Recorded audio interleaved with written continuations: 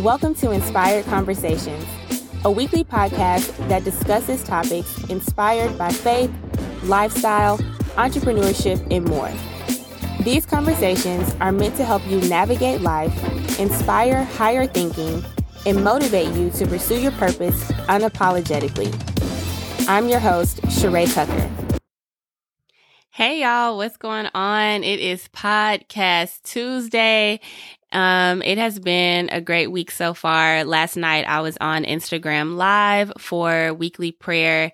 Let me know if, you guys have been tuning into that.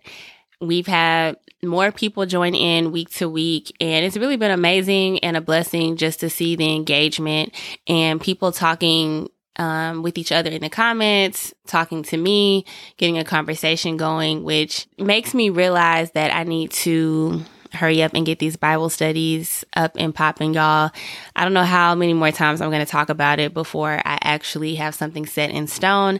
But nonetheless, I am really excited about this year. I'm excited about this year of freedom and everything that I've been sharing with y'all these past 4 weeks. And it's been amazing to get feedback and to know that what God has laid on my heart is actually touching other people's lives and speaking to a need that they have. So I'm super excited. This week has been off to a great start. I hope that your week is going well, whatever day you may be listening to this on. But let's get into this week's topic about not losing hope. Don't lose hope. So one thing that the Holy Spirit revealed to me in this theme of Year of Freedom, a lot of times that feeling of hopelessness keeps us bound. And so I want to talk about that a little bit today. And actually yesterday, I shared a personal testimony on my Instagram page about a season where I was feeling very hopeless. And it was actually when I moved to Los Angeles. I packed up everything and moved to California within, a 3-month time period or something. It was crazy, y'all. But I shared a little bit about that on my Instagram post. And then last night before prayer, I opened up a little more about it. So definitely check that out if you missed it.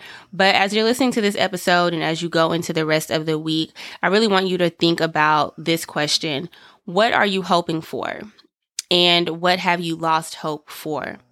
So I talked about earlier in this series how we're in spiritual warfare. I think it was last week. And with that being said, Satan's goal is to keep us from reaching our full potential here on earth, right? And so one of his tricks or one of his weapons of warfare, if you will, is convincing us to quit, right? Playing on these feelings that we experience sometimes, these feelings of doubt or these feelings of hopelessness. But Hebrews 11:1 tells us that faith is the confidence in what we hope for and the assurance about what we do not see. And so y'all, in this journey, it takes faith. And faith is essentially hope. That's all it is. It's defined as a feeling of expectation, a desire for a certain thing to happen. And naturally, when we start to hope for things, we tend to focus on our ability. We tend to focus on how we can make those things happen, those things that we're hoping for. It becomes about us, when really the focus should be on surrendering those things to God and then allowing him to work it out and letting us know where he needs us, where we fit in his plan. And sometimes too, seasons of hopelessness don't just come from dreams, right? A lot of times we're going through real things that are affecting our livelihood, our family, our health, things that maybe we didn't even have a part in, right? It just affected us, the outside factors that are affecting us. No matter what your season of hopelessness may look like, know that at the end of the day, the key is God. The key is to place your focus on him and less about the circumstance. And that doesn't mean that you ignore what you're going through. It doesn't mean that you try to mask your feelings or your emotions. What it means is that you understand that the one person who already knows what's going to happen, the one person who has the solution, and the one person that has always had your back and will always have your back is God. And so when you shift your focus on him, you are able to enter into a space of peace because you know that it's going to work out at the end of the day. And so I want to share with y'all 3 quick tips to help you get in the presence of God, but actually benefit and hear from God. So the first thing is silencing the noise around you. And that means literally and figuratively speaking. So when you do set aside time to spend with God, make sure you're in a quiet space. Don't think that you can spend time with God while you multitask and maybe have something going like a show on in the background or music, or you're in the room where it's like a lot of noise going on, a lot of chaos. And I understand sometimes you have to make do with where you're at, but when it's possible, be intentional about making sure that you silence the noise. Be intentional about turning your mind off. Sometimes before I connect with God, I really like to do it first thing in the morning because there's not much on my mind. I haven't picked up my phone on social media yet. I haven't talked to anyone. I haven't looked at text messages. So my mind is more quiet in the morning, which is why I love connecting with him in the morning. But if you're not able to do that in the morning, that's fine. Whenever you do connect with God, just try to silence your mind. Be in silence for a little bit before you actually start engaging with God, whether it's reading your word or praying.